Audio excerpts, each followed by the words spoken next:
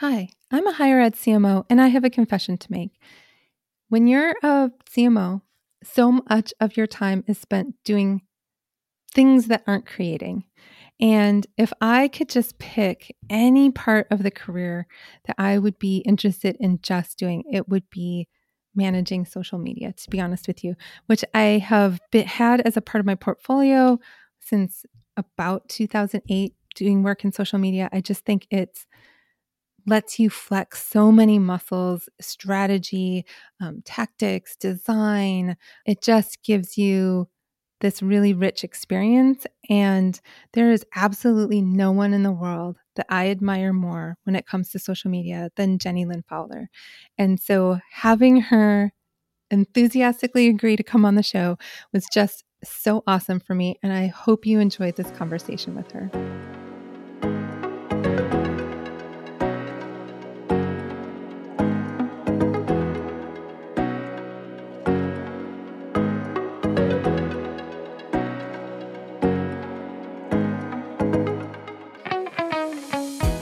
Welcome to Confessions of a Higher Ed CMO, a podcast that empowers higher ed marketers to bring innovation, creativity, and excellence to their work. I'm your host, Jamie Hunt. Join me every 2 weeks for discussions with some of the best minds in higher education marketing. Confessions of a Higher Ed CMO is part of the Enrollify Network, a robust collection of podcasts designed to help higher educational professionals like you grow. Explore our other shows at enrollify.org or check out some of my personal favorites linked in the show notes below. Enrollify is made possible by Element 451, the leading AI-powered all-in-one student engagement platform, helping institutions create meaningful, personalized, and engaging interactions with students. Learn more at element451.com.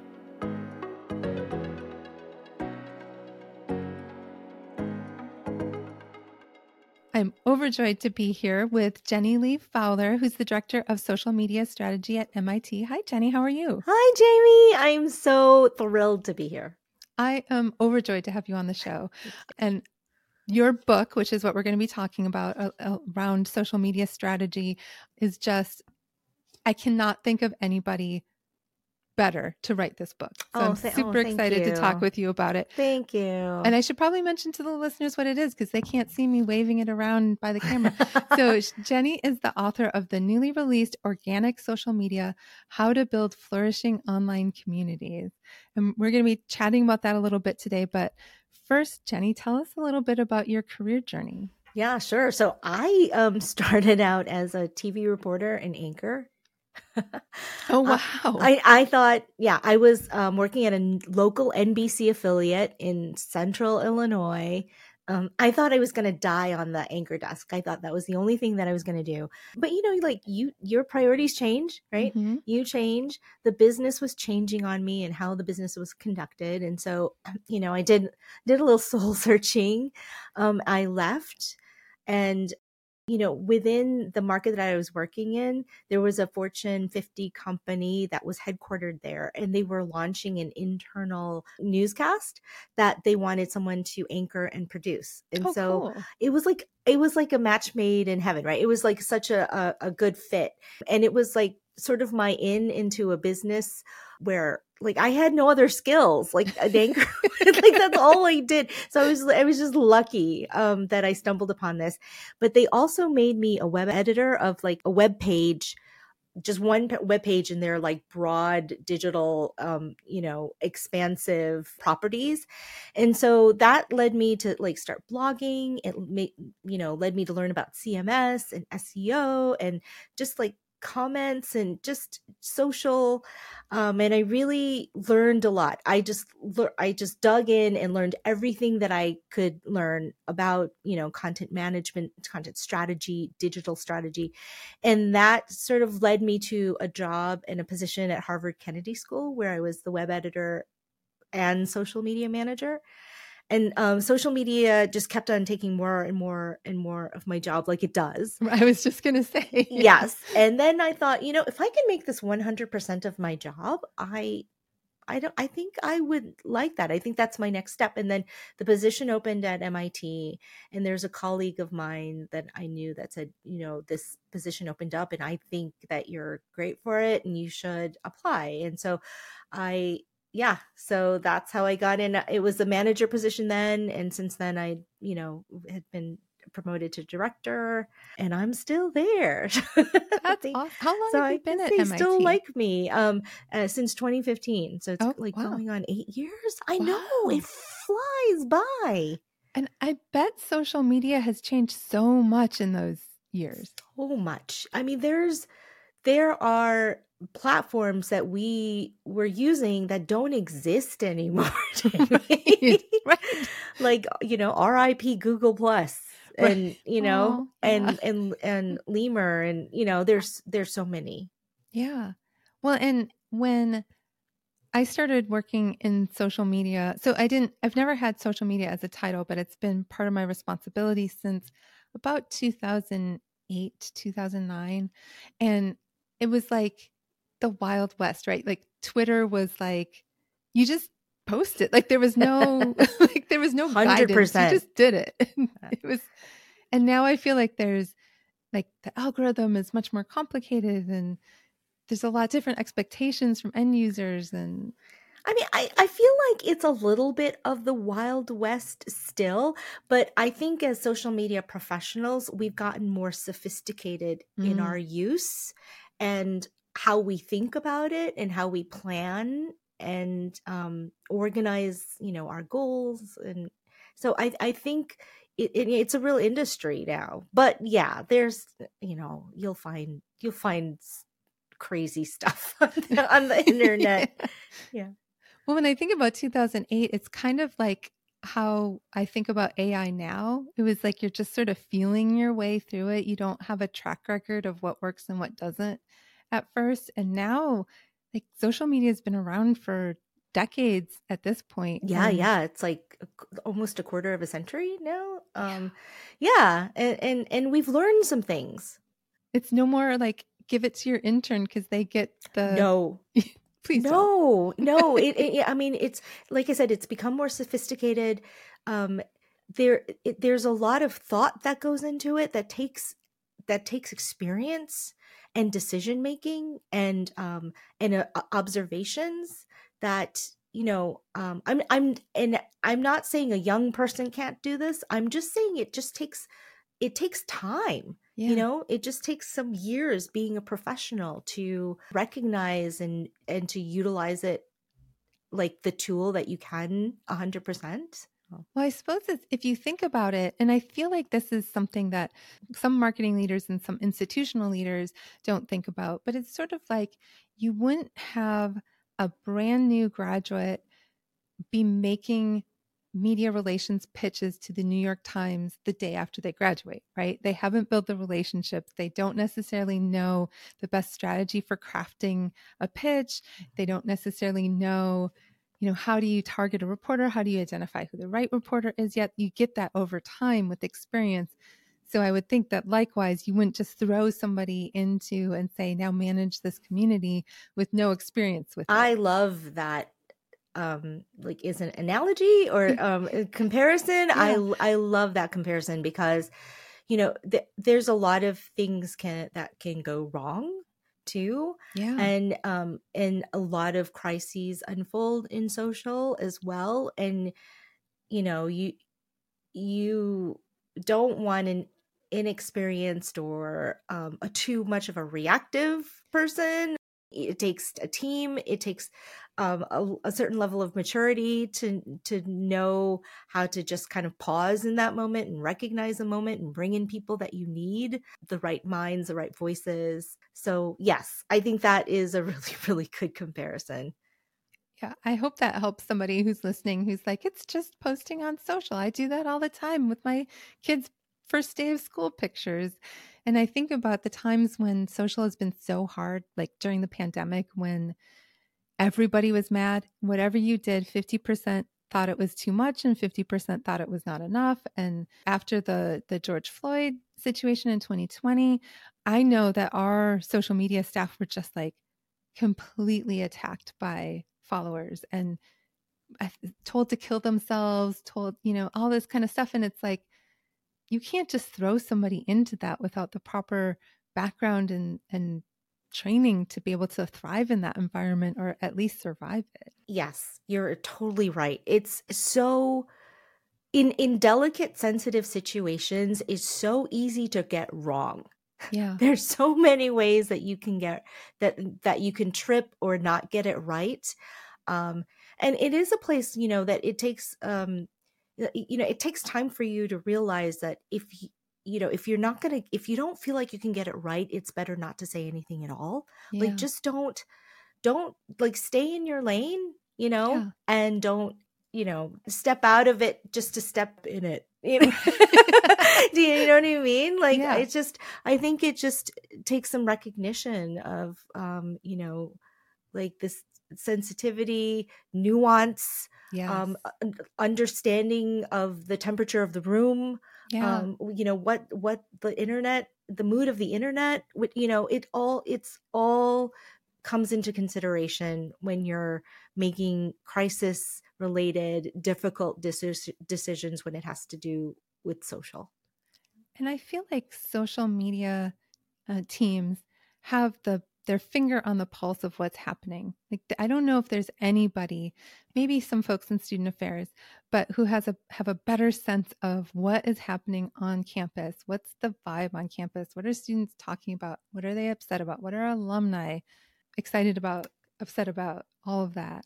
Yeah, I agree, because they're listening, which is a Hmm. really, really important component of social media, is that you're listening, you're monitoring your community, your audience, and it's an instant feedback loop. I think that's what sometimes I'm amazed that people don't realize this. You launch something, or how about this? Say you air a commercial during the Super Bowl, and even then, it takes, I mean, media, it takes you like 24 hours, or so the next news cycle, for people to write about the Super Bowl ads. But people on, Twitter, X, or Instagram, they'll tell you immediately what they think about that Super Bowl Yes. ad, Yes. right? It is an instant feedback loop where you can learn what they like, what they don't like, and that it's invaluable, because you're getting that for free. You're not, you're not paying a focus group, you're not paying a marketing group. This is the general audience, this is your community, and they'll immediately tell you what they think, and it's invaluable if you use that to inform future content and future decisions. It's priceless. Hey, all. I hope you're enjoying this episode of Confessions of a Higher Ed CMO. I want to take a moment to thank my friends at MindPower who are making Season 2 of this Enrollify podcast possible. MindPower is a full-service marketing and branding firm celebrating nearly 30 years of needle-moving, thought-provoking, research-fueled creative and strategy. MindPower is woman-founded and owned, WBENC certified, nationally recognized, and serves the social sector, higher education, healthcare, nonprofits, and more. The MindPower team is made up of strategists, storytellers, and experienced creators. From market research to brand campaigns to recruitment to fundraising, the agency exists to empower clients, amplify brands, and help institutions find a strategic way forward. You can learn more about their work in the world by heading on over to MindPower Inc. That's MindPowerinc.com. And be sure to tell the crew that Jamie sent you their way. It's raw and it's real because they have no reason to pull their punches or like read what your body language is giving off like they might in a focus group. I mean, I know when we do focus groups, we try to be as neutral as possible, but that's, I think, is completely impossible to be totally neutral. So you're getting that. And when you talked about like Super Bowl ads, I was just thinking about, do you remember Left Shark? Like the Katy Yeah. Perry Super Bowl? Yes. And it was like Yes. Left Shark became a meme within like 15 seconds of the performance. Yep. And Yep. I love Left Shark. I think Left Shark's about Yes, the best thing. I'm here for Left Shark energy any day. But that's the whole thing, is that, what one thing I love about social media is that the things that you had, those sort of funny thoughts that you had at home, Yes. like, oh my gosh, like Left Shark is really going at it. You post it and you realize there's so many other people that are thinking the same thing, right? And Yeah. that's a commonality. And and then all of a sudden you realize, oh gosh, like, I've shared this thought with so many other people, and that sort of becomes a community, and Yeah. just in the sense that like your fans are out there, the people that like your brand are out there. And so, the difference with between just getting a following or like engaging your community is that they're your existing fans. They're the people who already really love you, Yeah. and so they and the experience for them when they get together is the same. Like a flourishing community, it should be the same in person or online, and so it's just another venue or another place where they can share their love of your brand or your product or your organization, in another like platform.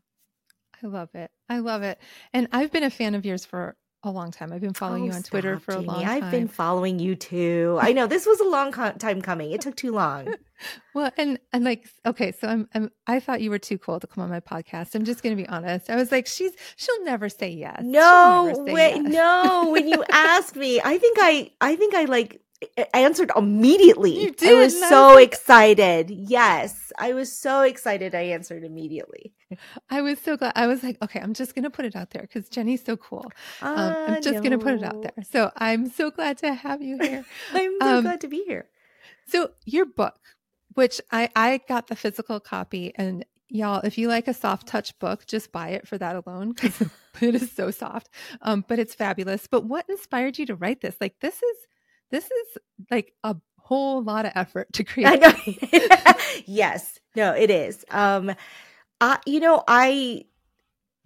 was hearing and reading a lot of people say and write like, organic social media is dead, and Mm, I felt like I was the only voice out there that said it's not dead. It's just difficult. mm, It just takes a lot of effort, but it's definitely doable, right? And repeatable. So I think that there was just a need for it in the market. There's so many books out there about paid social and paid social marketing strategy, how to do paid social, right? So I just think that there was a need. And so I guess I thought I could fill it. I love that you did. How long did it take you to write this? Like, again, reader or listeners, you can't see the size of this book, but this is not a slim edition. Like this is It's a book. Yeah, yeah. Honestly, Jamie, when I got the copy myself and I held it, I was like, this is thicker than I expected. it's like a real book. Yeah, I know. I know it is. So it's, when you get started, the publisher, especially when you're a first time author, the publisher has done this like time and time again. So they know I got so much guidance. They just Mm, guide you. And because it's not a novel, right? It's not like I'm sitting it's not like I don't know. I don't know how people do that. Like I'm not writing the story with like intricate characters. It's sort of like a knowledge transfer. mm, It's like a brain dump, just like an well organized brain dump. So they like go through all of this stuff with you, like, like outline and dates, and they're like, don't linger too long on chapters because you can get inside your own head, yeah. and then you can kind of sabotage yourself, and then it might get too wordy. They kept me on a strict schedule that that was tried and true, and they knew. And it took me about 8 months Oh to write wow. it. So that was like sort of the draft, and then you do editing and things like that. But it was within a year. It Okay. was it was done. Right. So it's analogous to having a baby. Like 100%. yeah. Yeah. Yeah. When you hear people talk about like their book being their baby, I get it. I get Yeah. it. It takes a toll too, because and I totally didn't expect this, but you're at your desk working. I mean, now everything's on, a laptop, and I was writing on my laptop. So you'd work and then I'd write at night, and it was, I'd be at my computer for 12, 14 hours, and Ugh. I already have like carpal tunnel syndrome.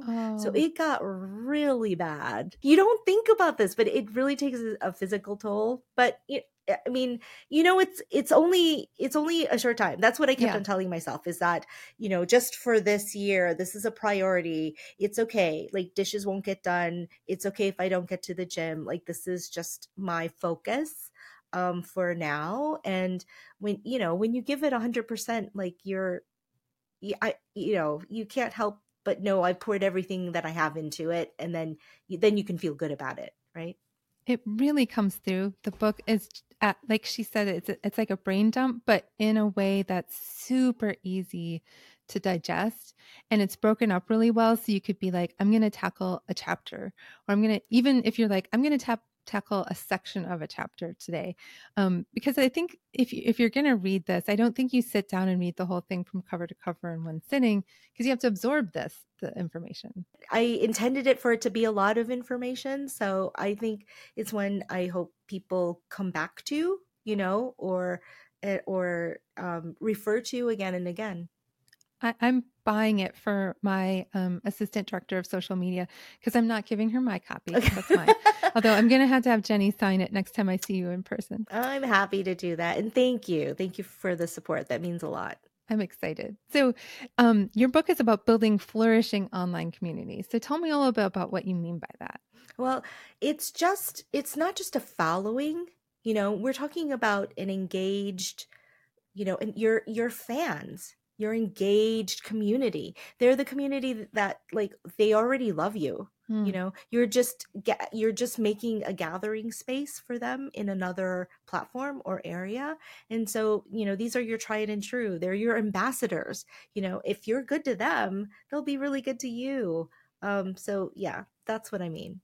When you're wanting to build a community like that, what are some of the fundamentals? Like, what are those brand ambassadors, those audiences really looking for? What do they come back for? What keeps them engaged? Yeah, that's a great question. I think the thing is that you're continuing to provide value. You're continuing to provide content that they expect from you. Like, they like you for a reason, because you already resonate with them, or, they love your brand, or they're an alumni, or their kids go to your school, or they're like your product. So they're already bought in. But if you give them, more of what they want, what they expect, more value, information, I think that's what keeps them engaged and keeps them there, and keeps them growing loyalty and love for you. Some of the communities, the social communities that I've been most happy to be part of, are ones where I get to have engagement with fellow fans. And how do you cultivate that in a community, especially in higher ed? How do you cultivate that sort of, we're not just interacting with the brand, but with each other about the brand and around the brand? Yeah, it's something that I feel like happens, and I don't mean to, like, bring up this word, but it happens organically if you are, creating content that really speaks to your audience, like your audience sense of humor, Mm, your audience's love language. I, like, for instance, like, we're MIT, so our love language is numbers, right? So anytime mm, we can kind of fit in, like a pun with a number, or tell a math joke with a number, or like Pi Day is one of our favorite days, like, those are the things that you celebrate, and those are the things that, like, your audience loves about you. And so when and we love about our community. So when you, like, really celebrate those things, you'll start to see, like, engagement with each other. Like, they'll bring it in, or they'll tell you, like, this, I love, you're speaking to my nerd side, or right. like, you'll also notice that, when other people ask questions about your community or your organization, on social, your audience will start helping to actually answer those questions. And so it's like sort of that, like, that all encompassing, like, engagement. Like, I think people really appreciate that, yeah. And it's just, like, I think I said this earlier, but it's sort of the same experience when you're in real life. Like, if you're in our community in real life, it feels the same there as it would, on the platform. And I think that's really important. I love that. And I think about the institutions I've been at. Winston-Salem State, which is an HBCU in North Carolina, we had such a thriving online community there. Like our alumni would jump in and answer prospective student questions. They would correct each other. If somebody started complaining about financial aid, they'd be like, "Hey, we don't complain on social media about our school. We love our school." And, it was so vibrant, and it was all around this sort of identity that we had as an institution. And I've kind of struggled to create that same sort of sense of community at other institutions. And I'm curious about, how did you figure out what's that commonality? Like you were talking about math or nerdy Your stuff. love language. I Yeah. think it, I think it has to do with just, the sense of, I think I started tapping into the sense of humor, right? Mm. And so it's a delicate balance, but it's almost like if if you can share a laugh with someone because you think the same things are funny. So there are some things within your community that are almost inside jokes, right? Mm-hmm. There, or Yeah. like inside, and so you play on that a little bit.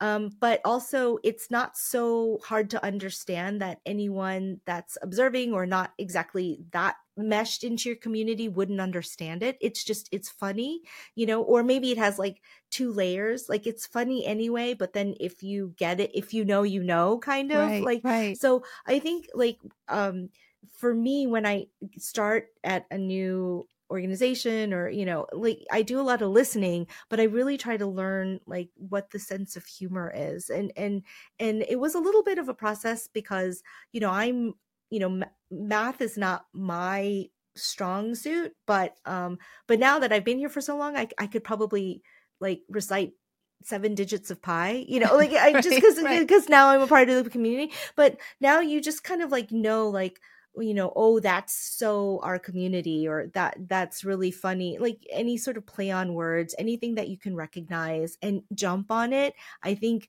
um is, you just have to you have to learn the language and know the community to jump on those opportunities. For instance, like I was having a conversation with a colleague, and this is just, like I said, we're MIT, so we're nerdy this way. But she said, did you know today was the 20th day of the 20th week of the 20th century? There was something with like, or maybe it was 21, but it was like 21, 21, 2021. I said, are you kidding me? She's like, no, it's like someone mentioned that to me. It's the 21st week of the 21st month of the 21st. It was something. And I was like, if that's real, like I'm gonna post that. And so like my colleagues and I were literally we counted out, we were like, okay, is it, and we like double checked with other people. But and it really was, and it was nothing fancy. All we did was, please enjoy this 21st day of the 21st week of the 21st year, and it did gangbusters. It did great because we had enough foresight to say, wait, that is so our community. They're going to love that. It doesn't have to be complex. You just have to capitalize on the moment. And it did so well, that, yeah, post. That, I think what you're speaking to right now kind of ties back to our earlier conversation about the skill that it takes to manage a community, because you can't just go and follow MIT and then just do what Jenny does. Like, like I'm going to take what Jenny posted, I'm going to do that on my channels, and it's going to accomplish the same things, right? Like you have to understand and listen and know your Your community. community. Yes. Yeah. Yeah. Oh. And that's why I think like having a book that kind of breaks down how you approach that, I think is more helpful than just, I'm just going to go follow MIT, which you should do, right? Because I think it's aspirational, but it's not a template. It's not. Right. It's not the thought process, Yeah. of how to, because, not every community is like MIT, and that's okay. And we pride ourselves in that too. Right. Right. But, it's, yeah, it's just sort of the thought process and sort of formulas that have worked for me. Yeah, I really appreciate you saying that. I love it. In your book, you talk a little bit about the difference between strategies and tactics, which I think is something that eludes a lot of people. And you mentioned a aha moment when you really understood the difference between the two. Can you talk about that a little bit? Yeah. So, early on, when I first got my job at MIT, and when you get a new job and you're like anxious to prove yourself because you feel like you need to jump in there and prove your worth. And I had a one-on-one with my supervisor, who is still my supervisor today, and she's great. I love her. Like, That's she's, awesome. yeah, I love her. But she, I was like, oh, I want to do this and I want to do this and I have plans to do this. And she just kind of went, whoa, whoa, whoa. Like, those are all great. They're great ideas. She said, but those are all tactics. She's like, we need you to think strategically about our social media presence. And I just went, yeah, yeah, sure. And I don't remember, like, I just remember thinking, oh my, yes, those are different, and I don't remember what I said in the rest of the conversation, but I still work at MIT, so it couldn't have been bad, right? So they kept me. But yeah, it's a hard distinction to make, but like, I'm always trying to think of better ways to explain this, and this is my most recent, like, example is that, say you're playing chess, right? And you can be really strategic from the start of how you're going to play your opponent, and that and there are moves. They have names for their Right. moves and everything. But you start playing, and you move, you gameplay, you observe, you watch your opponent, you react, you think about it. That's all strategy. That's all strategy. And your goal, right? Your aim is to win the game. Now, if you know how to play chess and you know how to move the pieces, right? So you could be moving pieces, but then you're not really playing with a goal in mind. You're just Mm, moving the pieces. You're kind of playing, but you're not playing to win, right? That's not yeah. so it's, strategy is like it just is like, it's starting, reevaluating, having a plan going in and knowing how to adjust in the middle. Like, that's strategy, right? And a lot of people are playing, they're posting, but they're not posting with a goal in mind. They're just posting to be posting, and Mm. that's not ideal, and that's not strategic. What does winning look like to you? Like, is that In growth in chess, followers or is that right, right? I know. I'm like, um, I I think it's not necessarily large numbers. For me, it's engagements. Hmm. Yeah.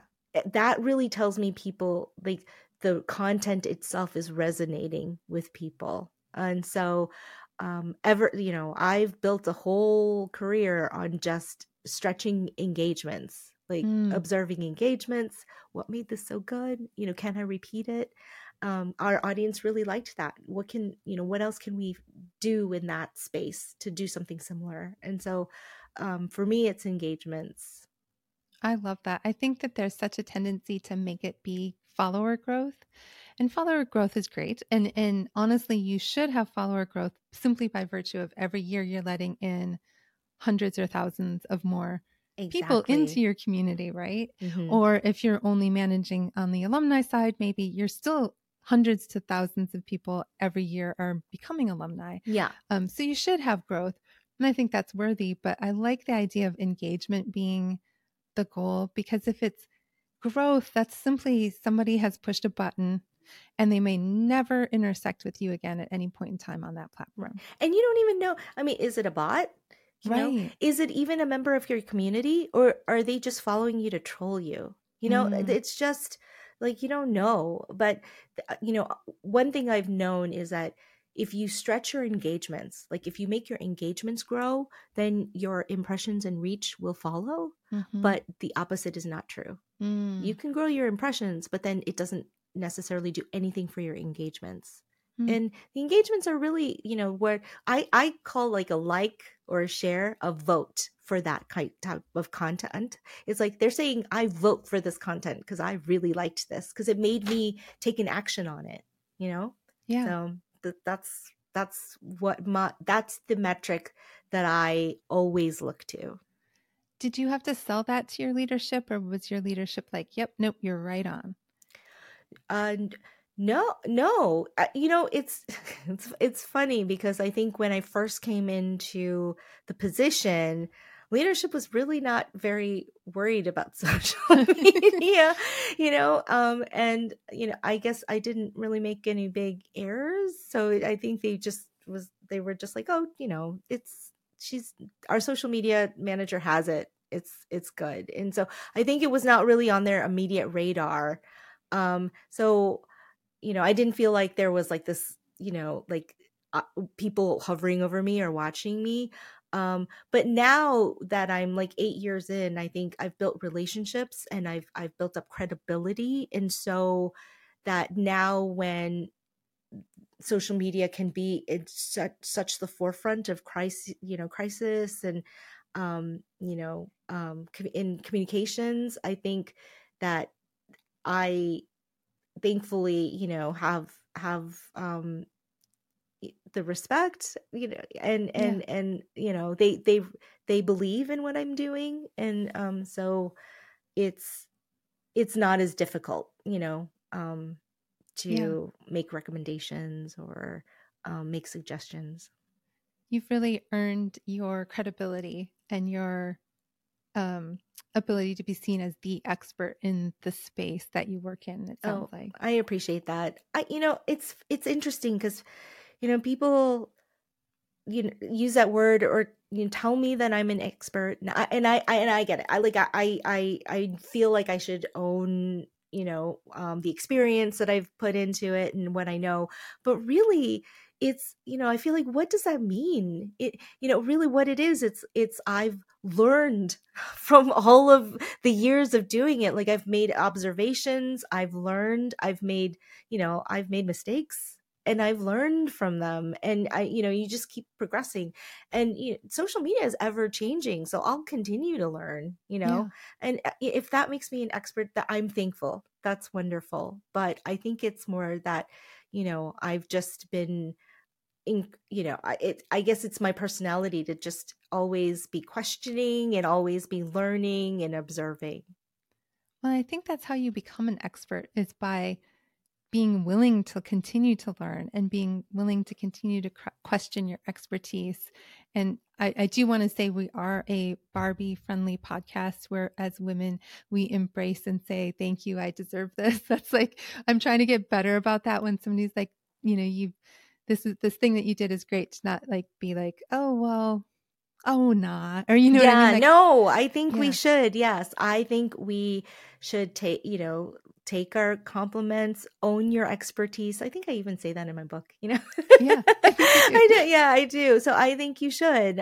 But It's, I appreciate it. I do. it can be hard. Like It's our, humbling. we're Yeah. socialized to sort of minimize when people say nice things about us. Right. Like, Right. it's like, your hair looks so great. Like, oh, I just, it was my stylist, or you know what I mean? Like, Yes, I do. we don't own it. That could be another podcast Right? conversation. Yes. Yeah, Yeah. totally. Mhm. I feel like I need to get a group of ladies on the podcast to talk about like how to be a lady in leadership. I'm here for it. Yeah, Yeah. I'm here for it. It's definitely, there's still a lot of gendered expectations and sexism and stuff like that that you still face, unfortunately. And then that when you layer in intersectionality, and okay, that's not what this episode's about, but it gets We could complicated. go on. Yeah. Yes. So, what advice do you have for social media strategists when they're taking a look at some of the new platforms? Like we talked about earlier, Google Plus, RIP, all the platforms that no longer exist. How do you decide when you're going to jump on something or not? Yeah, I think it's important to not be so reactive. I've never heard anyone say like, oh, are you following so and so? They're the first ones on this. Right. It's always like, are you following so and so? They're like killing it on this platform, or they're so funny, or I learned so much from them. It's never because they're the first or they're Yeah. the first ones. You don't get a recommendation because, so I think it's really important to observe, and learn, right? And is your audience even on that platform? Is the Mm. audience you seek to reach on that platform? Do you have, even if yes, do you have the resources to manage another platform? Or does the content you currently have, is it a fit for the new platform? Because when vertical videos came out, that was a whole nother thing. If you're still using like 16:9 videos for TikTok, then you're trying to fit a square peg into a round hole, right? Like, Yeah. you're not doing it right. So I think that there's a lot of discovery work that I think doesn't always get done, that's really important to do before you actually hit, create new account. Now, there is an argument for creating the account to hold your name, Hmm. right? But then you don't have to be active in it immediately. Just say, this is the official account, but we're not active in it right now. Yeah. Follow us on X, Y, and Z, so no one's saying that you have to be active immediately. I think in order to really do it well, it takes resources, it takes learning, it takes evaluation, it takes some discovery work. What's your take on universities using TikTok? And like in my state, Virginia, we are banned from using Right. TikTok as an institution. What are your thoughts around that? I have a lot of thoughts. I mean, I have a lot of thoughts around that. But I think that TikTok is not the only offender, or if there are, I would say there are other applications and platforms that are scouring your information for the same information, is what Yeah. I will say. Yeah. I will say it's not just TikTok, so it's too bad. But TikTok, it can be an asset. If and I've seen a lot of universities use it really well. Yeah.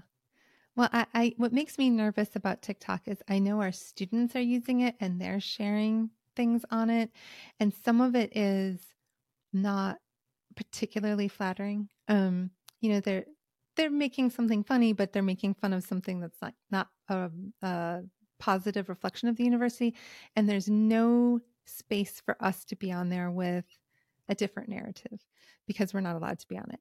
So it's like if you search the hashtag or whatever, you're getting um, this user generated content and there's nothing institutionally created. I would argue that there are folks, that are students or alumni that are saying positive things That's about true. the university. I mean, that's going to be any platform.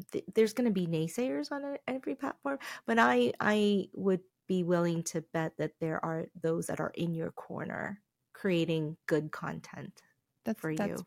very likely true. We can't even use TikTok on campus. So we can't even like look and see what's out there. We can do that at home.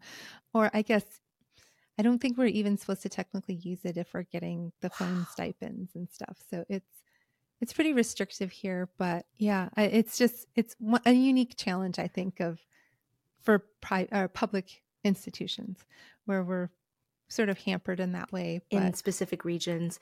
Yeah, yeah. but I always tell people you don't have to be in all of the platforms, Yeah. just be make a mark in the platforms that you're in, like be really great in the platforms that you're in, because that content gets shared. Like, I always say that great content jumps platforms. And what I mean Mm, by that is that, how many times have you seen tweets or X posts on Instagram? How many yeah. times have you seen TikToks on Reels? Yeah. How many times have you seen like YouTube videos on like Facebook or LinkedIn. Yeah. So if the content is good, it's gonna get shared. It doesn't matter. Like people will DM you. People DM me, the in videos and content. So it gets shared. So if your content is really great, it doesn't matter. Like on whatever platform, your audience will spread it and share it for you. That's a really good point. I mean, there's so many TikToks that I see of tweets. Like it's people sharing Right, tweets right. on TikTok. I refuse to call it X. Um, I hear I you. just can't. But I think one of the things that you talk about a little bit in your book, but that I think is super important is that authenticity piece. I think sometimes leaders can push for like creating this very polished, not real picture of your institution on social media. Why is authenticity so important? Because that's how you attract your real fans, right? Mm-hmm. I mean, Taylor Swift fans will tell you in an instant if it's like a real cardigan or a fake, or if it's a knockoff, right? Like your real fans or your tried and true members of your community will know when you're being you and know when you're putting out like sort of a fake side of you. Yeah. One thing that has worked really well in those instances is that if you show what your competitors are doing, particularly everyone has a competitor or Yep. a peer, and then if you say like, gosh, this really, organic video by our competitor did really well, it got like thousands of likes or what. And so sometimes if you kind of like bring out that competitive side in leadership, then it helps to make your case for you, and then and you can just say, it wouldn't take us a lot of money to do something similar, and our audience, we have the same audience, and they're showing that they like that, and I think we could do something similar, we could do it better, and sometimes that speaks to their competitive side, and you'll be surprised at what you can get approved. Yeah, if you just kind of make a plea to their competitive side. Yeah. In my 20 years, I feel like I've had so many conversations where the question has been like, well, who else is doing it? Mm, And but that's when you, important. Yeah. yeah, yeah. Like who else has this? Who else is doing that? Who else has approached this? It's funny when you talk about approvals. I think we're both friends with J.S. Stansel, and Yeah. um, he often posts memes about like what the post looked like before legal got a hold of it. And I'm curious about how much of your content is pre-approved or that you do escalate up for review. There are only certain topics that I have to have approval on, but everything else is like I'm the approver. So almost 100% of our content, but there are times where in times of crisis, yeah, I think mostly that it is reviewed and we go over it with a number of people, and there are times when legal does need to be brought in, but it's only been a few times in my experience. So you end up with something that's more true to what your vision and your strategy is because you're able to kind of be that approver for it. Yes. So I would say most of the time, yes. And I realize it's not always the case, and I feel very, very fortunate. Yeah. Well, I mean, I think your 8.5 years or whatever, I'm sure they can see that you have excellent judgment and that you're not. I hope so. Yeah, yeah. Yeah, I think so. Yeah, it helps. Um, so you have a whole section in the book on mental health, and there's an earlier episode, and I wish I could remember which one. It was dumb for me to not make note, but I spoke with Ali Kunze, who has done a bunch of research into the mental health of social media managers, specifically in higher ed. And I'm curious about your observations on that topic and your thoughts on how social media managers and online community managers can really protect their peace. Yeah. So I am convinced if you have any if you spend any time or a decent amount of time in this profession, that you will encounter burnout, you know.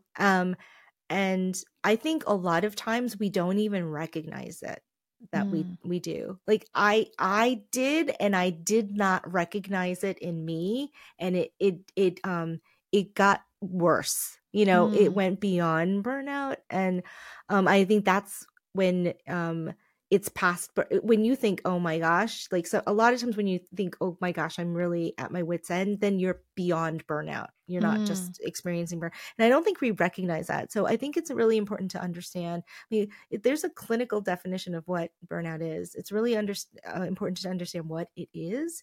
And I think that it's really important to create boundaries. Like, I know social media is a 24/7 industry. There are times when, we do need to be on it a little bit longer, or, need to check on it more.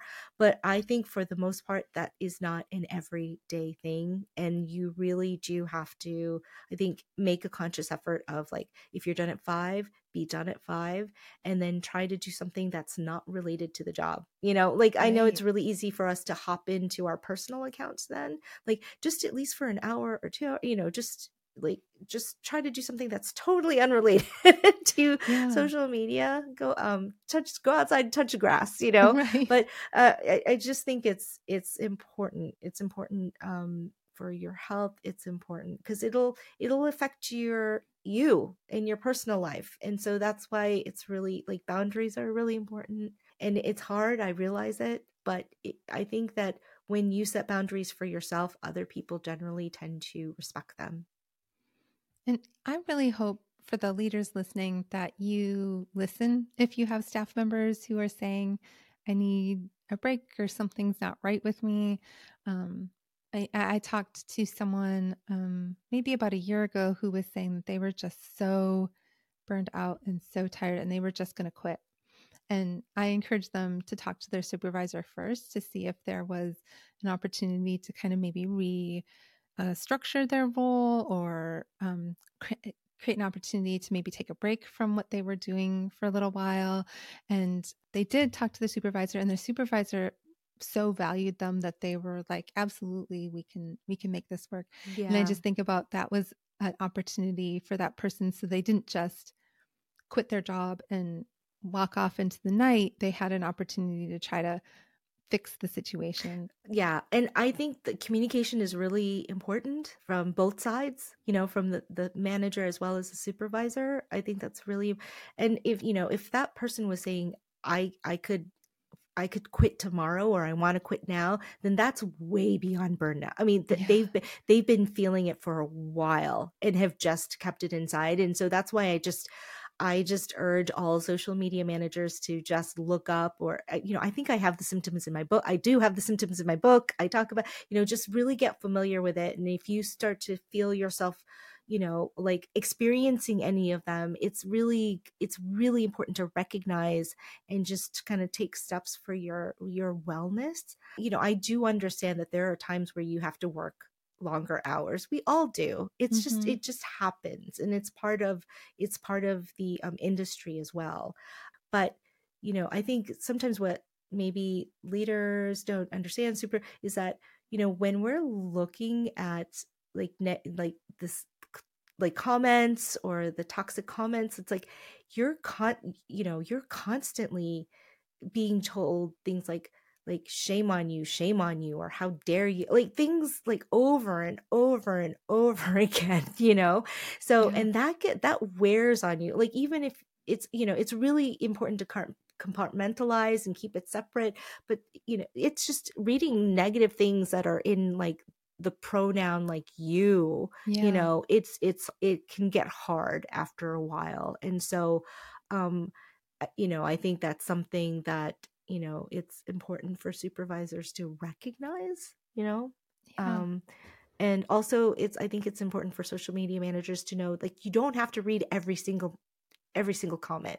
Like, if you scroll through, you kind of get it, Right. yeah. So don't get stuck in the muck, and there are times where there are certain, posts that are critical, that are important, to flag or to recognize, but the vast majority of them is it's just garbage. Yeah. I think that's real wisdom. And I think about back, I can't remember how many years ago, like Inside Higher Ed used to have comments on their stories. And sometimes it would be dozens of comments of people just going at each other.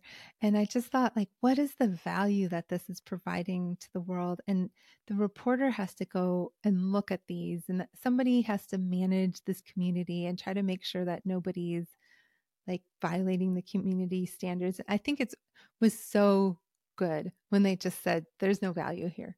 I mean, I don't know if that's exactly how they said it, but like this has more negative value than it doesn't. And I think sometimes that sort of doom scrolling those negative comments, like when it's not about you and you're on the outside, like sometimes I honestly sat and like ate popcorn and read people fighting with each other in the comments. But if there's no value to be gained from going through those comments, why? Yeah. And a lot of times it veers off of what the article was about in the first place, right? So what is that about, right? So what one piece of advice would you give to someone who admires your work, who admires the work you're doing at MIT? What one bottom line piece of advice does Jenny Lee Fowler have for people? I mean, oh gosh, I would say always be curious. Just approach everything with curiosity. New platform, be curious. Did something do well? Be curious. Are you getting criticized? Be curious. Try to start with curiosity. Be curious, right? And I would also say, don't be reactive. Just take a beat, no matter what it is. Just it might be good, it might be bad, it might be new. Just take a beat. And that took me a while to learn because I lead with emotions, so I always have an emotional reaction. But everything like now, like I'm just like, okay, that made me feel a certain way when I first read it. Let me go back and read it again. Let me respond to it later, or let me just think about how we need to handle this. So I think you just give yourself some time, because I think sometimes social media feels so fast, but you have time. It's okay. So I think that's what I would say. I think that's excellent advice for everyone about everything. Like we get those emails where we start to write like, per my last email. Oh yes. Yes. Like just give yourself a minute. Like just I try not to respond. I try to walk away. I try to touch grass before I respond to stuff that riles me up. Such good. Yeah. It's good to take a beat. Jenny, do you have anything else exciting ahead for you? Yes, Jamie. I am joining the Enrollify podcast network of creators. Yay! So I will be, I don't know, would we call ourselves Enrollify sisters? I guess, yeah. It's like a sorority now. Yes. And so, I'm going to be taking on Confessions of a Higher Ed social media manager. Yay! So, I'm super excited. I was dying to tell you. I'm so happy. I was thinking as we were talking, I'm like, we need a deep dive. Like she needs to do a podcast because like you could do a deep dive on every topic in this book. Could be a whole episode. I appreciate it. Yeah. I'm so excited. When does your first episode launch? I think I don't want to say a date and be wrong. It's later this month. Oh wow. Yeah. So still in January. Yeah. Awesome. Do you have like your whole show planned out, what you're going to do with every episode and all of that yet? Not every, because everything happens faster than you think. This is coming up, sneaking up on me very quickly, but I do have my first guest planned. I think I'm going to be taking a lot of the similar format as this one. I'm going to have guests on and we'll talk about very specific topics related to social media. And hopefully, it'll resonate and hopefully it'll be fun like this. And I'm super excited. You're going to do great. I bet your news anchor background is going to help you do a great job. with I interviewing. appreciate it. It comes back. It's funny. It's like a it's like riding a bicycle. You just remember and it comes back to you. Yeah, I find that too. I haven't been a journalist for like 22 years, and I find like those skills of how you get people to open up and talk and convey information, that it's like riding a bike. Mhm. Yeah, I Mhm. love it. I Mm. love it. I'm so happy for you. So if people want to find you, where can they look for you? Yeah, I'm in LinkedIn, in X, my Twitter X, my DMs are open. I'm on Instagram too, but I show more of my mom's side. It's Oh, more of like my personal side, and so yeah. if that's interesting to you, then you can find me there. Are you Jenny Lee Fowler on all the Yes, platforms? Okay. yeah. And on except on Twitter, it's at the Jenny Lee Oh, because I nice. had that before I was married. So yeah. You're the Jenny Lee. Yes, that's right. Jenny Lee was already taken, so I just make it I the love it. Like Jenny Petty is I am Jenny Petty. Yes, yes. I love it. Perfect. Awesome. Well, listeners, as always, you can find me on LinkedIn, Jamie Hunt, Jaime. I'm back and forth on Twitter. I wish I could quit it, but I just can't. It was my favorite social platform. So I'm sad. I feel the same way, Jamie. I feel the same way. It And was my didn't it have just favorite. I feel like you and I like connected on yes. Twitter before it was X. Yeah. And the community there was so tremendous. Oh, good. I feel like they got me through the pandemic, to tell you the Yes. truth. Yeah. Yeah. So 100. I'm not ready. I'm No. still not letting it go.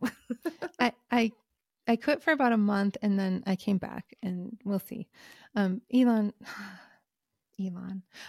I'm also on TikTok, the higher ed CMO there, and you can find me there. And Jamie Hunt IMC on Twitter, JAIMEHUNTIMC. If you feel so inclined, use the hashtag higher ed CMO if you want to have any conversation about the episode. But until then, let's go bust some silos.